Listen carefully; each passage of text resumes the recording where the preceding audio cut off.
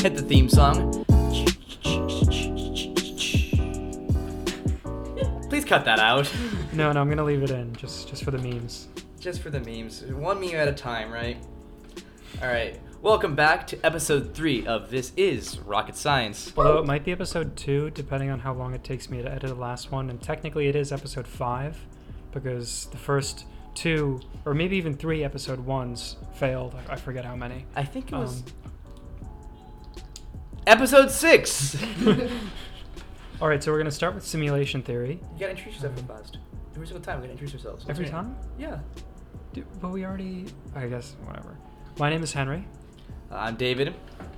And this is Rocket Science. I already said that. You already said that? Yeah, it's the first thing I said. No, it wasn't. You did not say that. I did. Let's move on to the first topic of today. Alright, today's episode, we're gonna attempt to blow your mind at least 7 billion times. That's a little bit ambitious. I see only like 4 bullet points that we have on the script, so...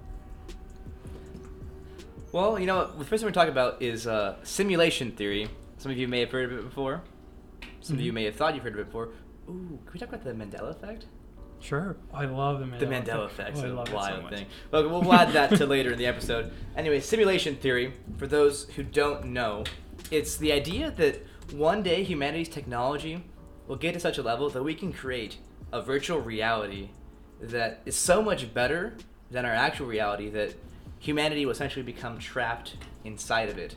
Some examples come to mind, like The Matrix, although that wasn't technically because it was a more pleasurable experience, that was by force. More computers doing that to us. Or like Sword Art Online, although technically that one was because you die if you left.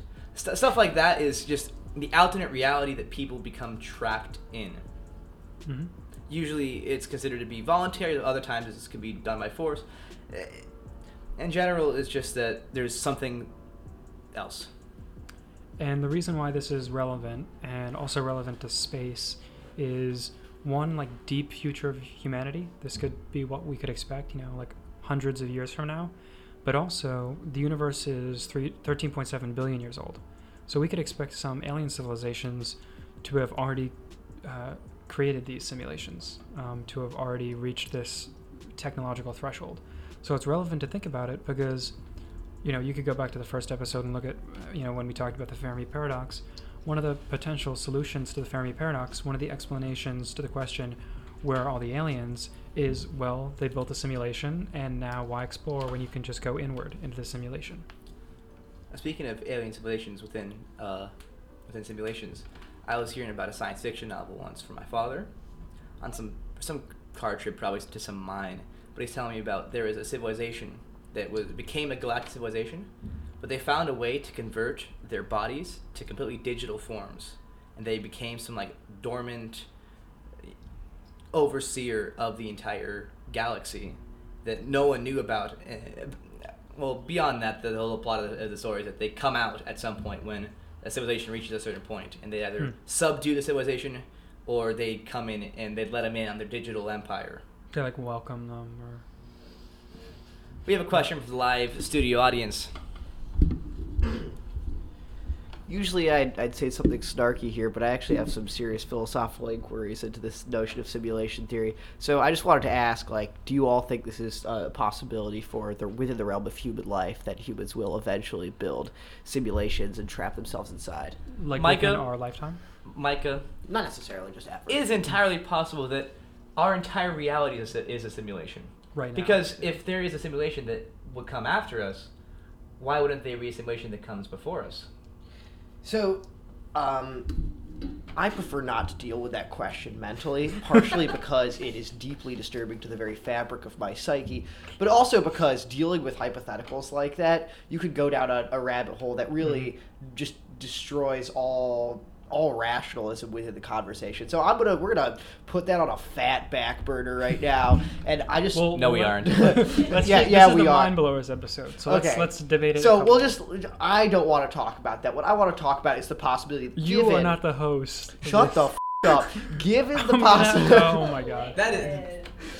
Given that humanity in its current form is not a simulation, is a corporeal entity. Do we know this? All right, we'll grant it. We'll Grant grant it. it. Sure. Grant it to Yes, me. Just yes. give me an inch, okay? So given take a that mile. given that we're a corporeal entity, I think that it is fair to say, under basic philosophical precepts, with the basic knowledge of human nature, that we will never build a simulation. I've got a couple of philosophical backings for this. First of which is based in a French accelerationist philosopher named Why Paul have Virilio. you done so much more who- research than we have? This is weird. You So- said you did no research. Well, I just like reading a lot of French postmodernism. I'm sorry, man. The point is that he talks a lot about technological acceleration and basically predicts that one day our technology will accelerate to such a point that there will be a massive catastrophe that takes out basically the entire grid system and the whole of all technological development, kind of like a new dark age. And his basis for this is basically the argument that as we continue with innovations, there are also de-innovations that accompany in the process, right? So with the invention of the ship came the simultaneous invention of the shipwreck. And basically, as we continue to accelerate in our innovations, we will also continue to accelerate in our catastrophes that accompany them. So I simply do not think that technology can progress to a stage where we master the complexity necessary to put ourselves in some sort of digified universe. I think, secondly, humans have an insane technophobia. You can see this with just pop culture regressions to earlier stages of technology, people's obsession with analog equipment, people's obsession with vinyl records and things like that. I don't think people would be willing to put themselves in some sort of digified universe. So I think that those two things coupled together means that there's both a cultural and technological means by which we hedge back against our transition into some sort of simulation of lifestyle. Oh my god. I'm just looking at the recording. That was very long. One would hope so. So I think there's a few important distinctions to be made. So right now we have VR that's pretty good. And based on the progression that video games have had, we can expect to be able to create something like where you put on a headset and enter a simulation that looks photorealistic in 3 dimensions. We can expect to do that in 20 years. So I think we're going to hit that point. But I agree with you in the sense that humans uploading their consciousness, what does that even mean, right? Well, that's also assuming that society remains at the same level it is. It's entirely possible because as generations go by, each generation becomes more accustomed to a certain level of technology. True. A lot of adults nowadays they don't really like the idea of having cookies on your browser. And I've spoken to individuals who love the idea that that advertisers can get you exactly what you want to faster. It's a huge generational gap, but when I was the next generation, what if they have an entirely different take that gets them more susceptible to going into virtual reality permanently? I think with the question of virtual reality, particularly in the context of video games, I think it is beneficial to us and we enjoy it precisely because we have a natural physical world to contrast it against, right? Virtual reality is only cool insofar as we know that we can return to a more realistic state of affairs, right? It'd be kind of terrifying if we were If you stuck in blur it. the distinctions between the two, I think it would cease to have the same transformative potential that it does now. Well, It one of the definitely would fears, be fun. one of the concepts too that leads to the idea of simulation theory is that the simulation actually is a step above reality. That it's either more pleasurable or easier to come by getting things. It's just better. So I think the notion of pleasure is usually invoked in these debates, and I just want to say that is probably one of the most fallacious things you can bring up now. I want to ask Henry a question. Sure. A hypothetical, a philosophical hypothetical. So, you have the choice for the rest of your life of being hooked up to a machine. Every time you pull the lever, it injects you with a shot of dopamine. Putting aside neuroscience, let's just say that you could keep on pulling this lever and keep on just injecting yourself with infinite pleasure and happiness, right? But that's all you can do for the rest of your life is pull that lever. Do you do it? No. Exactly, because humans value their personal autonomy and free will over all else. Before we started the show, you started talking about what Elon Musk said about simulation theory and foreign civilizations. So Elon Musk just made the argument that, Elon Musk is amazing. So he basically talked about how, I don't know exactly when, but 30 years ago we had Pong, and now we have games like Call of Duty, Battlefield, we have VR that's very close to being photorealistic. We can expect within the next 20, 30 years we create something akin to a simulation where you can put on a headset and see 3D, photorealistic, indistinguishable from reality. And his argument was that if humans choose, or if any humans, aliens, whatever, if they chose this simulation over their base reality, they could make, millions of these different realities. Everyone has their own reality, for example. And it gets to the point where the ratio of simulations to base realities is so high that we're almost certainly not in base reality. It doesn't matter if we think the nature of humans is to want autonomy. We're talking about aliens at this point. Aliens that are nothing like humans. If they decided to populate simulations rather than base reality, and they created billions of simulations, well, then chances are we're in a simulation right now. It's entirely possible. One thing I'll talk about real fast is back in freshman year of high school, me and my friend Andrew. Andrew, listen to this. I love you, bro. We were planning about writing a book regarding simulation theory, and there's going to be a 3-part book. And the first part, the set of characters would be in a simulation that was one level above our reality. So we'll theorize that they were humans in our reality that entered a simulation, and that's where they begin. They have no idea that they're in the simulation, and for them, that's just their reality. And at some point, there would be a catalyst that would bring them out of the reality, and they come to the actual reality where we as humans live today. And of course, they have to deal with the idea of, coming out. There's a whole new set of rules and reality. It's completely different. They had no idea. Their whole reality has been shattered as well. And then we'll take it a level further, and we'll say that they can come out of our reality into another simulation that is a level below us. And I say above and below because one of the ideas of simulation theory is that each simulation has an advantage to reality. There's something that's better that makes living there superior. For example, we said that there's a lot of things in the highest stage that are absent that detract from our human life today. One of the ones we say is the idea of love is vanished. It's kind of a weird idea, kind of more of a just a weird dystopian idea, but if the idea of love is gone, then you can focus on your everyday task, everything you need to do, and not be distracted by some abstract concept that we could think is disadvantageous. And that being said, the reality below us would have some addition that actually makes reality worse, whatever it might be. And it's kind of brings us into the idea of other civilizations and other alien species, what kind of emotions they might have, what kind of functions their bodies might have that could make their living worse or better. Yeah, and it's difficult to really think about that because the only thing that we know about aliens is that we don't know anything about aliens, and I don't know nothing. Yeah, all we know. You don't like Elon Musk. We don't know how many senses they have. We don't know what their bodies are made of. We don't know what they look like. We know nothing.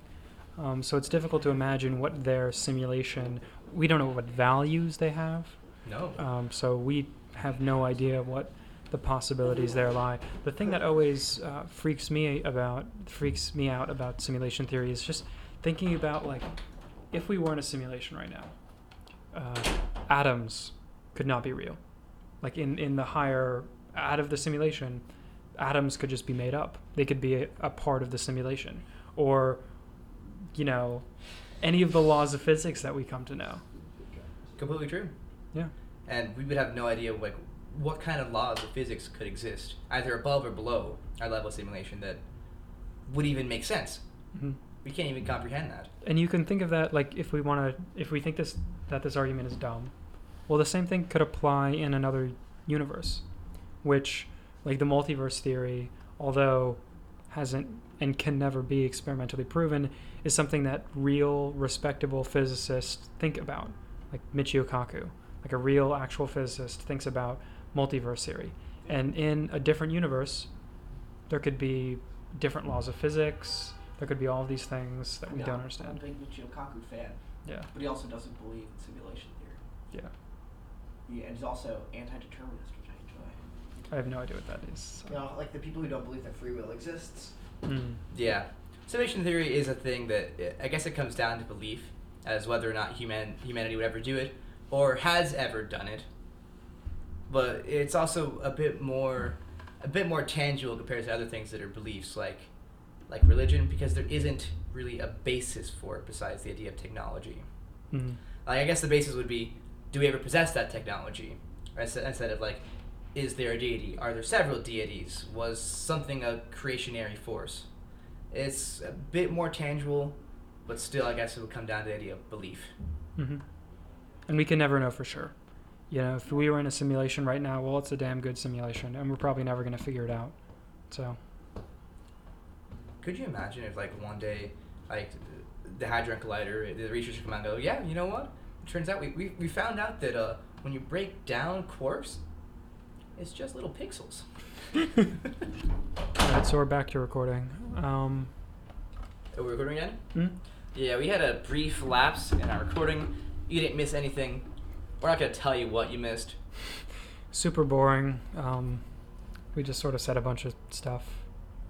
As we tend to do. Yeah. Anyways, now we're going to talk about black holes. Let's do it. Alright, so I think the majority of us are going to know what a black hole is. Just for, the sake of making sure everyone's on the same page, we are going to define what a black hole is. Sure, why not? So, let's go all the way back. Let's talk about how they form. We might as well. So, basically, say you have a massive star, much bigger than our sun. Our sun does this too, but towards the end of its life, it's going to start expanding. It's going to become what's called a red giant. Basically, its outer layers are growing bigger and bigger, and it reaches a certain point where the nuclear fusion, which has been powering it this whole time, can no longer maintain a rate enough to counteract this crushing force of gravity. Take a second there to define nuclear fusion. That's where the body of the sun is comprised mostly of hydrogen, and at the center of the sun, the pressure of gravity of all the mass of hydrogen is actually so dense that it fuses two hydrogen atoms together, making a helium atom. Mm-hmm. It's something pretty crazy that we can just fuse atoms. Usually we think of just splitting them. Mm-hmm. But of course that puts off a bunch of energy, and that's what fuels the heat of the sun. And as far away as we are, it's still pretty hot, especially out in Arizona. But so the minute that that force of fusion is not strong enough, the massive star, this thing could be the size of the orbit of Jupiter. Like, it could be that far in radius. All at once, literally like within a day, this thing is going to collapse. And when it collapses, all of this mass, it could be tens, hundreds of solar masses, is going to collapse to the core, and it's going to bounce off the core, because the core is going to be growing denser and denser. And if the core is dense enough, and if the core is massive enough, it could compress enough matter to the point where the escape velocity is just a term that we use to say how fast does an object need to travel to escape a gravitational field. So Earth has an escape velocity, the sun has an escape velocity, the moon has one. But if you every single atom has an escape velocity. Everything has an escape velocity. If you compress something to the point where the escape velocity at any point around it was greater than the speed of light, you have a black hole. And we know, our current understanding of physics says you cannot travel faster than the speed of light. So that means that at a certain point, you're entering this object and you're gone. You're going towards the center. I'm going to get water. So this is what we consider to be called the event horizon, right? Mm-hmm. It's where once you get to a certain radius from this black hole, you've entered a point of return. You are within the area that you have to be traveling faster than the speed of light in order to get out of there. And there's a bunch of crazy physics here. A few things, many things are left unresolved. So, for example, there is no force that we know of that is strong enough to hold up all of that matter in a black hole. So basically, the way we currently understand physics, all of the matter in a black hole, all of the solar masses, would all collapse to one point. And we call that point the singularity. And like geometrically, this is a point. It has no dimensions. So that would mean that you have finite mass with no volume. That means you have a point of infinite density. But that doesn't really have physical significance. That doesn't really make sense to us. So that number one, that breaks the laws of physics. Number two, we'll talk about this in a later episode, but there's something called the theory of general relativity. It's Einstein's work. There's also his theory of special relativity. General relativity says that anything with mass bends space-time. And when you move around in curved space-time, a bunch of wacky things happen. There's time dilation, so time starts moving differently. That's one effect. So as you approached a black hole, time would start to be a very weird thing. So as you, specifically, if you hit the singularity, as space-time's more and more curved to the point where it's infinitely curved, time would be going faster and faster. If you could look out to see the rest of the universe, which of course you can't, if you could, as you approach the singularity, the entire future of the universe would instantly flash by as you hit the singularity. Because the rate at which time is going for you, compared to the outside world, outside of the black hole, is going to infinity. Right. So that would be crazy. That breaks the laws of physics. Also, where does the matter go? Where does the information go? Wouldn't that suggest that there is literally no end to time then? Because if it's traveling infinitely fast, there must be infinite distance for it to travel, huh? You'd think. Or that's if time is even distance. Who knows? Yeah, we have no idea. Einstein, maybe. Maybe Einstein, if he was still alive, could figure it out. Now, there's been attempts to sort of resolve some of these issues. For example, Stephen Hawking, one of his big things was what's called Hawking radiation. The details are very complicated. Essentially, it's the idea that if you had a pair of imaginary particles that come into and out of existence towards the event horizon, you could have one of them which would be inside, the other which would be outside. Energy would then be lost and the information would be conserved. Super complicated. I certainly don't understand it. Basically, physicists think it resolves the idea of information loss as you approach a black hole. Now, there's still the sort of underlying issue of, well, where does the matter go? I mean, matter has to be conserved, right? So it either is somehow brought into the black hole, even though, like we previously discussed, the singularity has no volume. It's like, how does that work? It's all crazy. Without a doubt. Now, one thing is, and my good man Henry has expertise, is the idea of a gravity wave. Henry, I'm going to give you this one. You're giving me all of them. I feel like you know what gravity waves Gravity waves? I know a bit about gravity waves. It's a weird concept that was theorized when two black holes collide into each other. That there is a theoretical thing called a gravity wave that come off, where the two gravities of, well, as they're colliding, they end up orbiting around each other really fast, probably approaching the speed of light without a doubt, until they merge into one. But in that process of the two spinning around each other, they'd most definitely have an effect on the rest of the universe. That's the idea of the gravity wave. I figure out how to describe it exactly. Like, there's some areas that's slightly denser universal sort gravity. of. So like I was talking about general relativity, anything that has mass bends space-time. So the sun, the earth, they bend space-time to an extent. And that's not really an issue when you have an object that is, compared to other objects, moving slowly. So, like the Earth orbiting around the sun. On the grand scheme of things, compared to the speed of light, it's not moving that fast.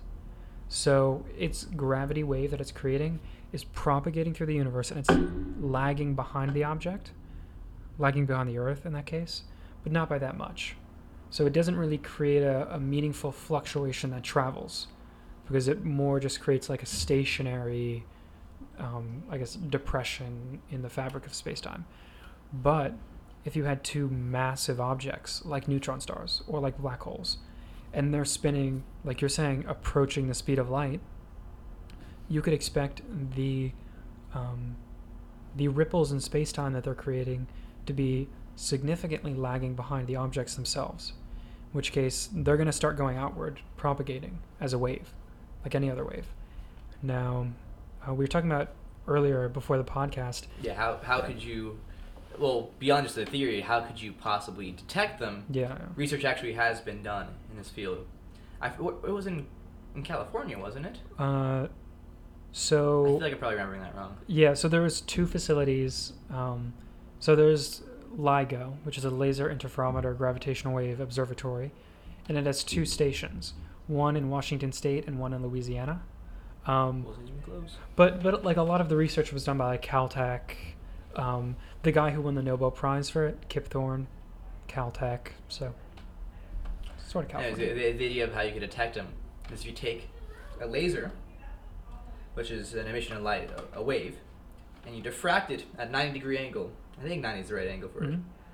And you extend them both diffracted parts of the laser down to mirrors and have it bounce right back and combine again. That, of course, as it stands, because the light travels at the same speed, when it combines, it contains the same wavelength, and the light's the same color. Mhm. Constructive interference. Yeah. Yes. But if the idea of a gravity wave is correct, in the experiment, the distance from the point of diffraction to the mirrors is 3 kilometers, you said. Mhm. At that point, a tiny little interference, Nanometers. Yeah. literally nanometers, would change the color of the light. Mhm. And you could detect by how much something was compressed or expanded over a 3-kilometer distance. And they would have to go to ridiculous lengths to explain this. So, like, a gravity wave could be completely overshadowed by a car driving on a road a mile away. Yeah. So, in order to like isolate these issues, one, like I was saying, they have two facilities, so they would need to have a consistent detection on both of them. Also, I don't know if it's the world's only, but the thing that holds the mirror is like a quintuple beam balance. So like it's ridiculous. So and they've measured these lengths. We know exactly what the speed of light is. We actually defined the meter and the second so that we know exactly what the speed of light is. And we know this distance that connects these mirrors and the lasers and their source so well that any nanometer difference in the total distance over those two legs we can determine to be a gravitational wave.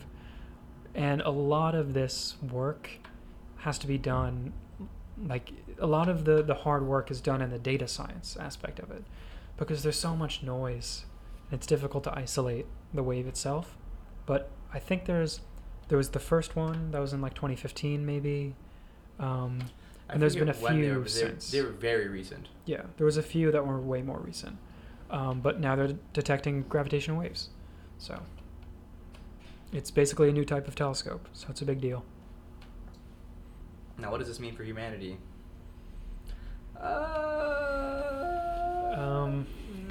Well, all right. Well, that's been our episode. it's really cool. There was No, it's definitely groundbreaking for our study of physics. mm-hmm. For day-to-day life, probably never gonna be anything. Yeah, I don't know if we're gonna invent anything out of this. It is just another layer of proof that general relativity is a thing. I wonder if you could use several of them, like across, like if we put a station on Earth and put a station on the Moon or on Mars. Could you triangulate the position of the gravity wave? Well, they actually already can, just from on Earth. Just from two. They added a third. They added a third. There's Great. one in Italy. Great. Yeah, so now they can triangulate them. I was thinking about like seismology, a thing that we study in the field of geology. Is the coolest thing. That would be cool. Yeah, of course, how you would locate it. You know, the source of an earthquake. If you could do the same thing with finding out where black holes and neutron stars are. Pretty cool. I don't know if you can find out how far it is. Yeah, well, Does the distance of the collision affect the size of gravity waves? Have we even seen enough data to be able to determine that? I don't know. I have a feeling that they decrease in amplitude over, but It wouldn't surprise me if it decreased in amplitude. yeah, over just time. because like inverse square law, like it's traveling so far, but at the same time, like I guess it's uniform. I don't really know. I should probably know more about this, but also it's.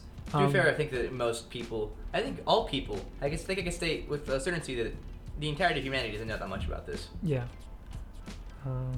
But also like, it's usually fairly obvious where the source was, because we get the gravity wave, and gravity travels at the same time, at the same speed as light.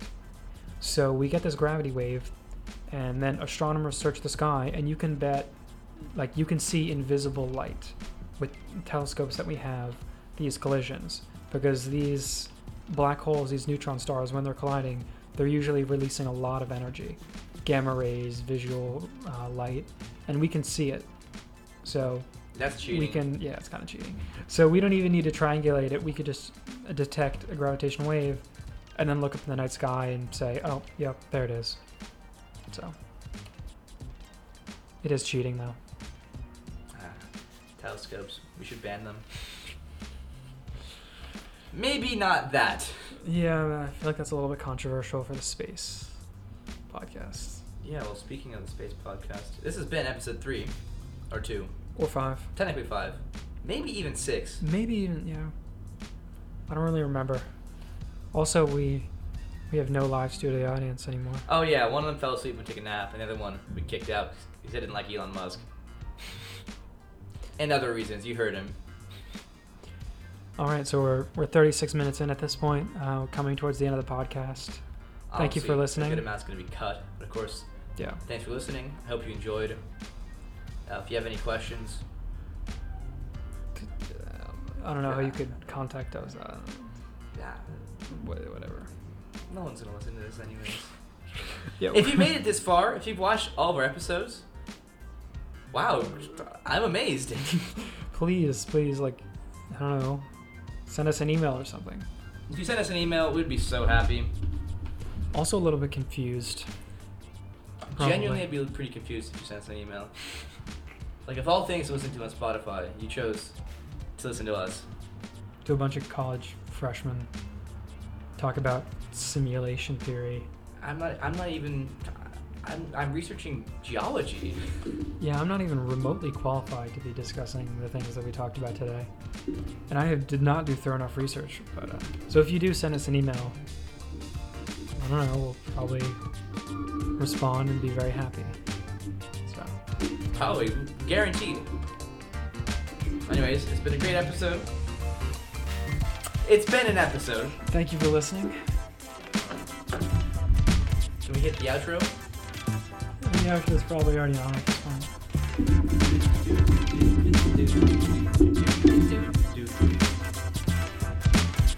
This is Rocket Science, is the Columbia Space Initiative podcast. Produced by Henry Manelsky and David Tibbetts. Executive producer, Dylan Anad. Audio is by Micah Weiss. And the two co-hosts on. We're the producers. Were the producers? I wasn't listening. That's going to be a great outro.